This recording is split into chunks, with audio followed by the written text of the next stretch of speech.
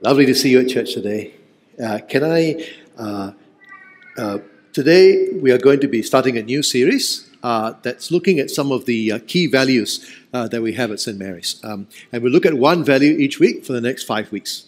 All right? Now, there are many values that we hold dear. These are not the only things that are important to us, but here are 5 important ones across all our congregations. They all spring from the gospel. They're all connected to it. They're all part of gospel-centered ministry. All right, and so this morning I'm going to introduce the series. I'll speak about the first one, which is a passion for reaching the lost with the gospel of Christ. So what I'll do is I'll speak about the gospel first, and then what it means to be centered on the gospel. And then we'll apply that to the topic that's at hand. Most of our sermons at St. Mary's are expository in nature, which means we expound one passage and usually work through a book in a consecutive way. But this series is a topical one, so we're going to move around the Bible a little bit to see what it says about this topic. All right, so it'd be good if you have a Bible with you, or at least your Bible app, so that even though you have just a few verses on the screen, you can actually see the context of what's being said. All right, so let me lead us in prayer as we begin. Let's pray. Heavenly Father, we thank you that you have gathered us as your people around your word, and we pray that you speak to us by your Spirit through your word as we look at it together now. Work in our hearts, we pray. Help me to preach clearly and faithfully, and may your Spirit point us to Jesus, the wonderful salvation we have in him. Help it give us faith, repentance, a love for you, and a passion for reaching the lost with your gospel. We ask these things, Lord, in Jesus' name. Amen. When I meet people from different churches, one of the things I sometimes ask them is this. If you could summarize the message of your church, if you could summarize all the sermons, all the songs, all the things that are said from the front, all the things, from the last 2 years, right, into one short message, what would that be? What would that be? Now, of course, each one is different. Each week is different, right? But in the end, is there a center? Is there a repeated emphasis? Is there a main message that comes out in all different ways? I wonder what you would say if people ask you about St. Mary's. At St. Mary's, we like to say that we are gospel-centered. But what does that mean? And even more fundamentally, what is the gospel that we preach? Now, we all know that the word gospel simply means good news. But anyone can say that they preach the gospel. If someone claims to preach the gospel or to be centered on the gospel, that is not good enough. Many years ago, when I was in Australia, I was close to a godly lay leader of another church. A new vicar had been transferred to his church, and the lay leader asked him, "Do you preach the gospel?" And the vicar said, "Yes." He said, "Okay, I support your appointment." And 2 or 3 years later, he had to leave the church because this new vicar was preaching all kinds and doing all kinds of bizarre things. You see, everyone associated with church will claim that they preach the gospel. You can ask the most liberal false teacher, "Do you preach the gospel?" They'll say yes. The question, "Do you preach the gospel?" is not good enough. You have to ask, what is the gospel that you preach? What is the gospel that you preach? And then you need to work out if the gospel they preach is the same gospel as the gospel that's preached by the apostles and comes to us in the Bible. Or are they preaching another gospel? Now, the apostolic gospel is summed up for us in our New Testament reading today. That's 1 Corinthians 15. I know we looked at it on Easter Sunday. No harm looking in again, and we won't spend that much time on it compared to the whole Easter Sunday service. So let me just take you back to 1 Corinthians 15 again. Right? There, the Apostle Paul reminds the Corinthians of the gospel, it says, which he preached to them. The gospel which they received. The gospel in which they stand, in verse 2. By gospel by which they are saved, if they hold fast to it.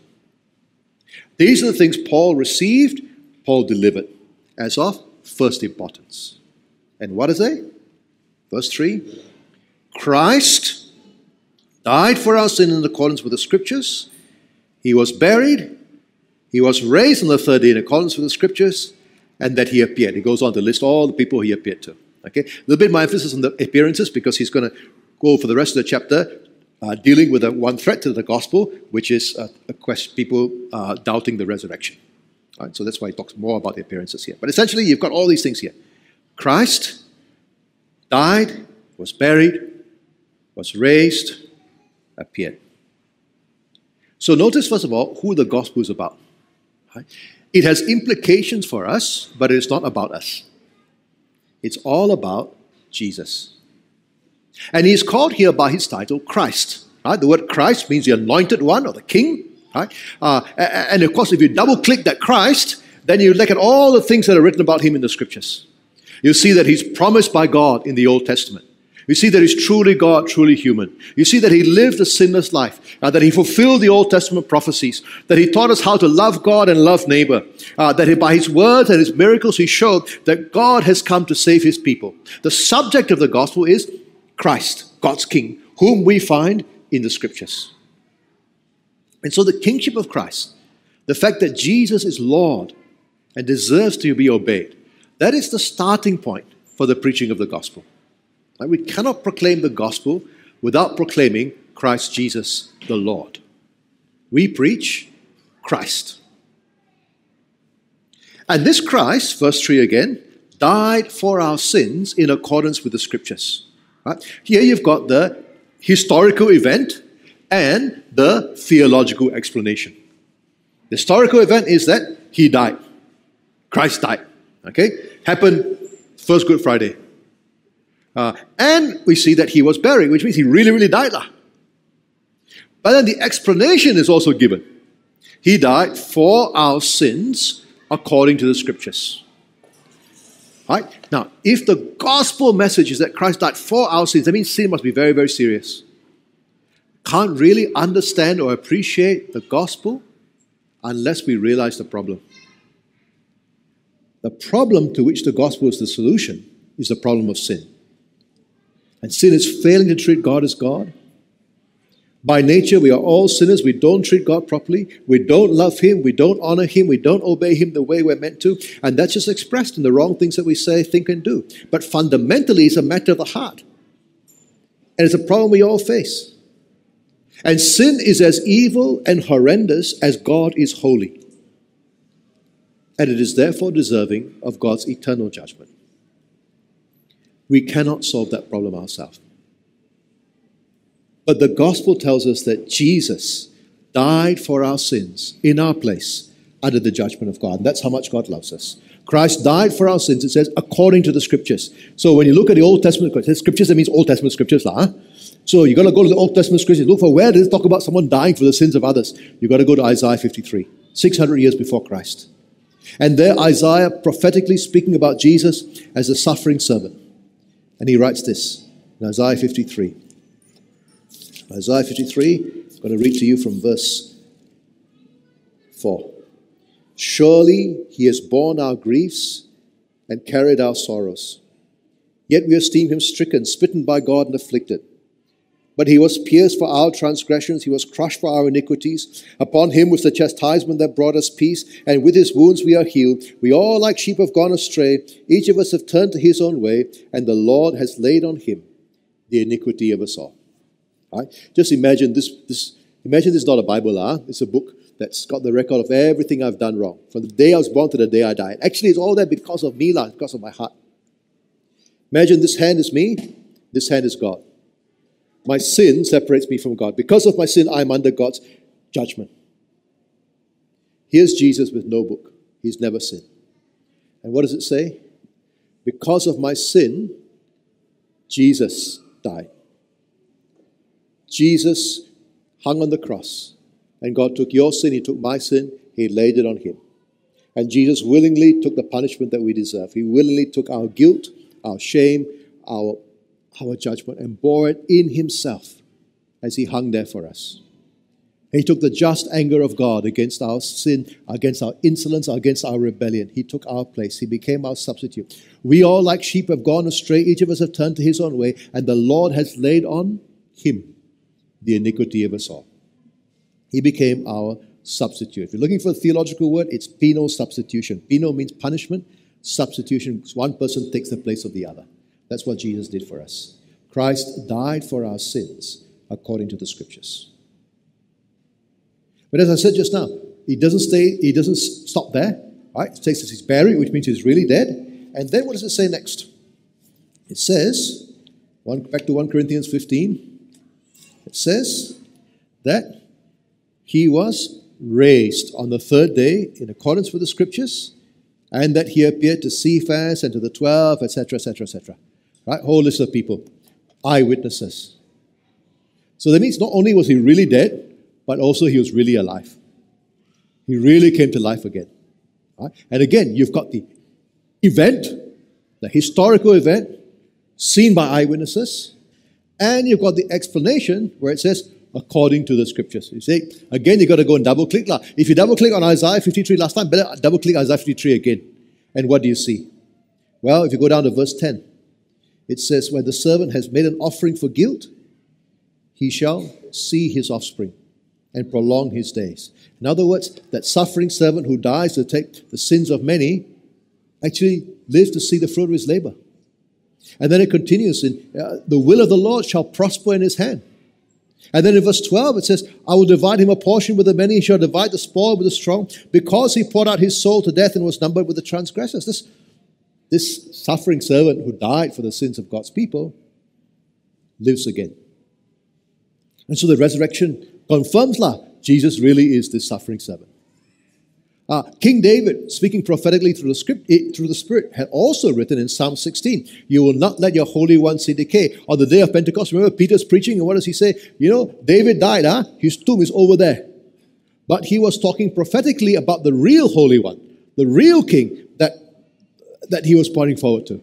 And God shows us who he is by raising him from the dead. His Holy One is not seen decay. And so the resurrection shows that Jesus really is that Holy One, that he really is the King, that really is the one that Israel is promising, because anyone can claim to be king. Anyone can claim to be a religious teacher sent from God. But only one person in the whole of history has died and risen again, and in such a way that it fulfills the Scriptures.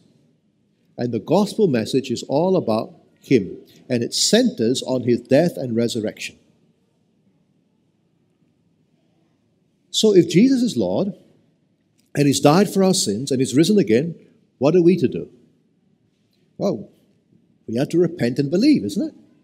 We must turn away from following other gods, other spirits, other philosophies, other leaders, other teachers or prophets who are incompatible with him, and receive him as Lord, because he is Christ, he is Lord.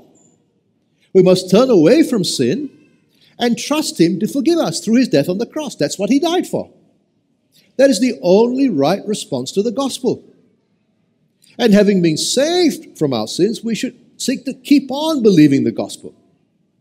Every day we should trust in Jesus, not ourselves, for salvation.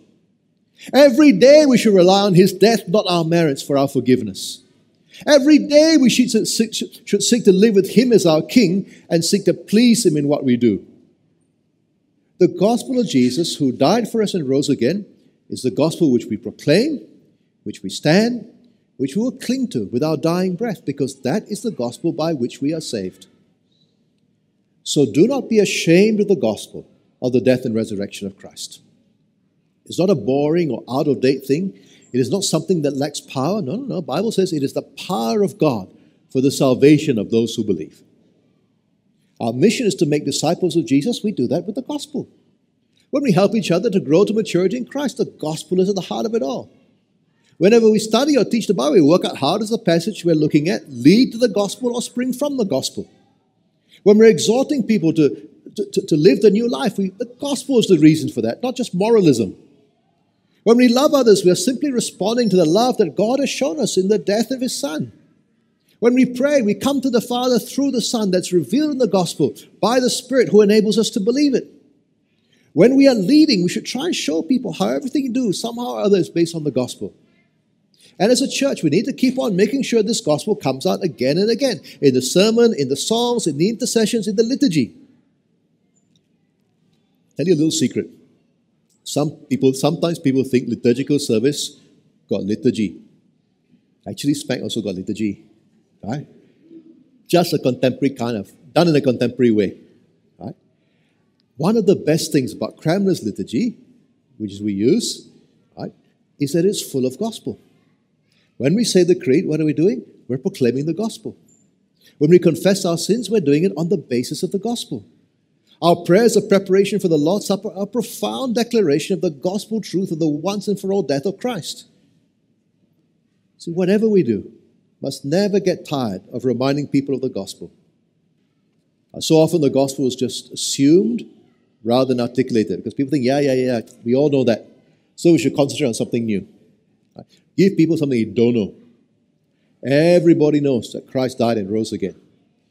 It's already in our doctrinal statement. So we move on to something else. No. The gospel is the center of God's plans and purposes for the whole world, and that must be the anchor and theme of our ministry. And in our own lives, let's make sure we keep relating to God on the basis of this gospel. Let's make sure we keep on relating to Him as a sinner, saved by His grace through the blood of His Son. When we serve, let's serve in response to the grace of God shown in the gospel, not for any other reason. When we seek to love our difficult brother or sister, let's do it because Jesus loved us. He loved us first and gave His life for us, and He did the same for them. When we seek to help the poor, let's do it because we're reflecting the love that God has shown us in Christ by giving His Son for our sins. And let's not just do it, but articulate it. We've got to keep on saying the gospel reasons for social concerns, right? Because even if we don't forget, the next generation will forget. Right? Unless we keep on saying, week in, week out, why we help the poor, we'll end up just helping the poor because it's a good thing to do, instead of because of the gospel. And then it become not discipleship, but just philanthropy. Whatever ministry you're in, stop and think. How does this ministry relate to the gospel? There can be many different answers to it, but you need to be able to answer it. I welcome people at church so that we can create a loving community where unbelievers can hear the gospel and be saved, and believers can help each other keep pressing on in Christ to the end. Okay. I assist in kids' church so that children can be taught the gospel of Jesus and be saved for eternity. And I do that because Jesus loved me and saved me. You know that. I do overtime at work so I can have extra money to put in the MIT fund so that people can be trained to faithfully teach the gospel to the next generation. Okay. All right. Be deliberate. How and what I do connect to the gospel. Let's just make sure that the gospel of Jesus is central and drives everything that we do. Now, one of the things we need to make sure that the gospel is central in is our evangelism. You might have thought that evangelism is an area where it's automatically central. And you ought to be right. But it's not always the case. Because people often confuse evangelism with proselytization. To proselytize is to attempt to convert someone to your religion. And many religions do that. A Christian could do that without proclaiming the gospel. Just trying to persuade someone to become a Christian for whatever reason. But evangelism means telling people the gospel. Right? The word gospel in the Greek is euangelion. Right? And so to evangelize is to euangelionize. Tell people the gospel. So real evangelism is not just proselytization. It's making the gospel known to lost people who don't know Jesus. And that's what I want to talk about the rest of this sermon. There are many reasons why we might evangelize. Sometimes you go for conferences or things that people say, well, planting new churches is the best way to evangelize because when the church is small, you see empty, that gives people a lot of motivation to evangelize. So not enough people in church, so better evangelize. No lah, right? Empty seats in church is not a good motivation for evangelism. And a full church is not an excuse not to evangelize. Right? If the church hall is full, doesn't mean you can stop. We need to keep evangelizing for better reasons, and we need to plant more congregations so that the people we evangelize have a place where they can be established and nurtured to maturity in Christ. Now, church planting, of course, can be a great catalyst for evangelism because the pastor and the key leaders aren't caught up looking after a big congregation and lots of things. They concentrate on evangelizing the people outside. Right? That's different lah. It's different from evangelizing in order to fill up seats. Right? One is motivation, one is opportunity. What are the right reasons for reaching the lost? Let me distill it down to three. The glory of Jesus, the plan of God, and the love of neighbor. The glory of Jesus, the plan of God, and the love of neighbor.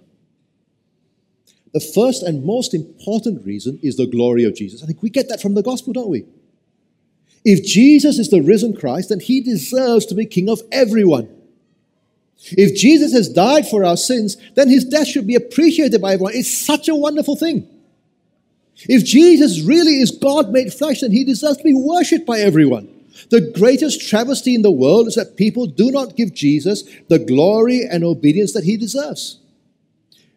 We've already seen that God is so glorious, God is so holy, God is so perfect, God is so exalted that to fail to glorify him, to fail to treat him properly, that's the worst thing we can do. And that glorious, holy, exalted, perfect God has come to us in the person of Jesus Christ. And so the greatest travesty in the world today is that the Son of God, the one for whom and by whom everything is made, is ignored, taken for granted, relativized as just another prophet or guru, which is actually blasphemy against him, by the way, patronized as a moral teacher, or worst of all, acknowledged as Lord but not treated that way by people who ought to know better. The Jesus who comes to us in the gospel, which comes to us in the Bible, deserves to be known, loved, trusted, and obeyed. The Lamb who was slain is worthy. And so the first reason to evangelize must be because the Jesus who comes to us in the gospel deserves to be worshipped as Lord. The second reason is to do with our responsibility in the plan of God. God's plan, centered on his gospel, has always been for his message to go out into all the world. Right? In our Old Testament reading today, we saw God speaking, that same suffering servant that we read about in Isaiah 53, and we saw was fulfilled in Jesus. This is a little bit earlier in Isaiah 49. Here's what he says in Isaiah chapter 49, verse 6. He says,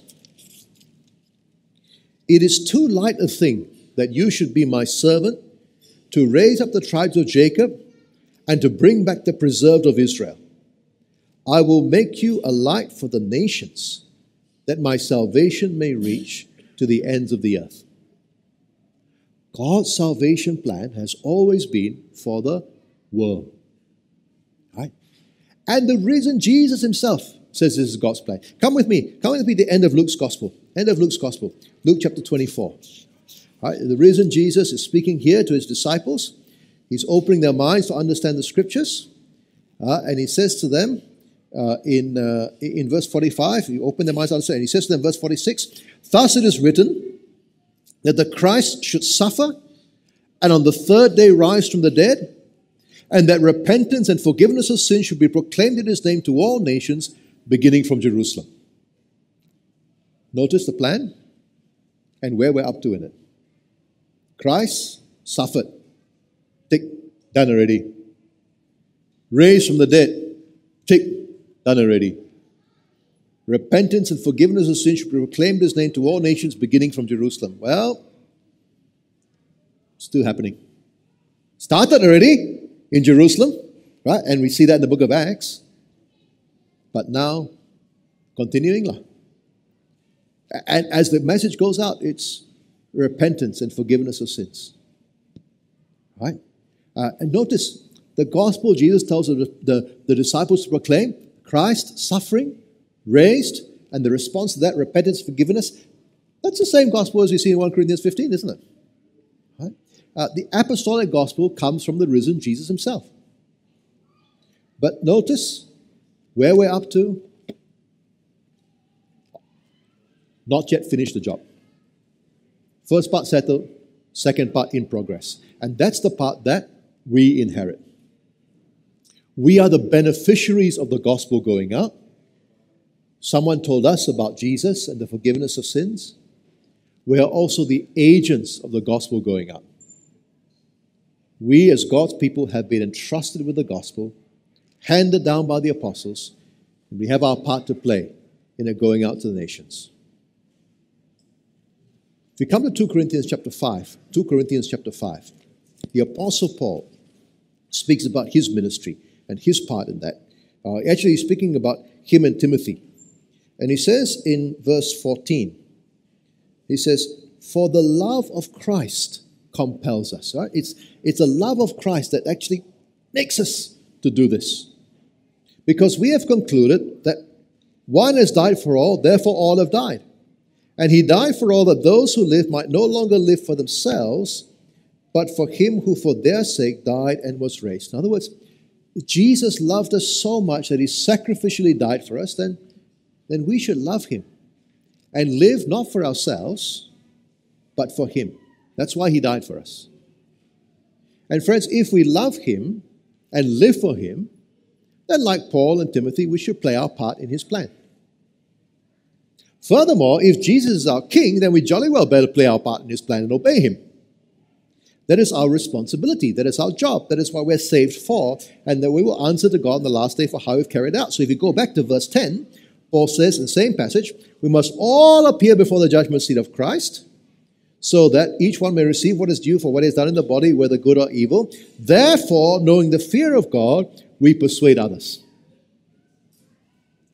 We know we are answerable.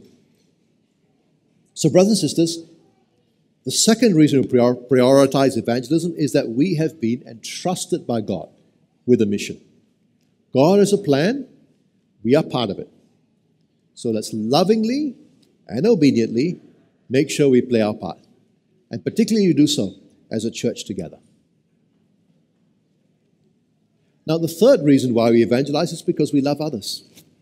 Remember, on Palm Sunday, we looked together in Luke's Gospel, and we saw Jesus weeping for the people of Jerusalem. He's proclaiming his judgment upon them, but he is weeping. Lost people matter to Jesus, and so they should matter to us. Remember, Jesus loved us and died for us. Jesus loves lost people. The Father loves lost people. Jesus shows us that, right? Luke 15.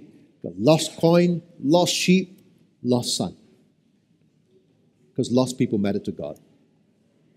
And so we should love people as he does. And love people enough to share his love and his sacrifice with them. Because people need to know that Jesus is the true King who can save them and lead them forever. People need to know that forgiveness of sins can be found in him. People need to repent of following their alternatives, pledge their loyalty to him as King, and enjoy the forgiveness of sins and eternal life he offers, and to be saved from the condemnation of sin. And so we should seek wherever we can to lovingly tell people about this King who can forgive their sins, rescue them from hell, and give them eternal life. In response to God's love shown in the gospel, we love others, and part of loving others is sharing the love of God with them. So I think we've seen three good reasons for evangelism: the glory of Jesus, the plan of God, the love of our neighbor. And that's why we as individuals share the gospel with our family and friends. I'm sure we look for ways to do that. And we just share what we know.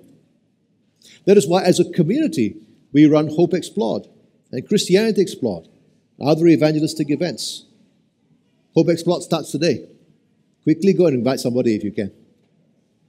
That is why we sent Amy Ting out as a missionary, so that deaf people can hear the gospel in their own native sign language. That's why we have Nepali ministry, so that Nepali people in Malaysia can receive the gospel and take it back to Nepal. That is why that many of us just try to read the Bible one-to-one with others. Talk to our friends and our neighbors. Hey, why don't we read? Do you want to read the Bible with me? Can we do that? Okay.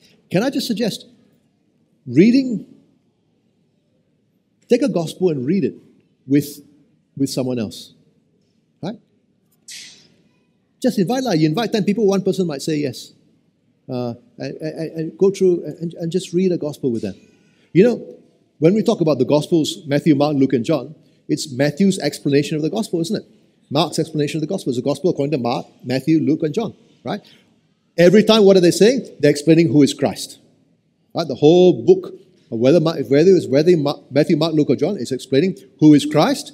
They're explaining that He died for our sins and that He rose again. And inside there, in the narrative form, it will explain the reason. So actually, what's the gospel? The four gospels are actually the gospel in story form. That's what it is. So take it and read with your friends. If you want a particular way of doing it, go and Google the word one-to-one. Right? The word one-to-one. Very nice way of doing it. Very easy for you to go and do with your friends. Think about that. And whatever ministry you're in, right? Whatever small group you're in, especially if you're the leader there, got to ask. Now, you already asked, how does this ministry relate to the gospel? We talked about that before. Here's the other question. How does this help with evangelism? Because somehow or other, we need also to be thinking about evangelism in all the things that we do. Right? It may not be the particular point of that main ministry. It may not be the main point of the ministry, but you can't leave it out. If you can't work out how it relates to evangelism, then chat with your ministry leader. And if you're the ministry leader, chat with your congregational pastor. Right? But we all got to keep evangelism on the agenda. This is God's plan. Finally, when we reach the lost, we need to reach them with the true gospel.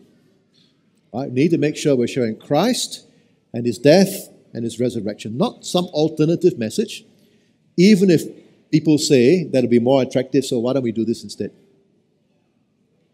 Back in the 1990s, when I was living overseas, I came back to KL for a holiday with my wife, Judy, to see my parents. And at that time, I don't know, some of you might remember, there was this huge evangelistic rally in Bukit Jalil.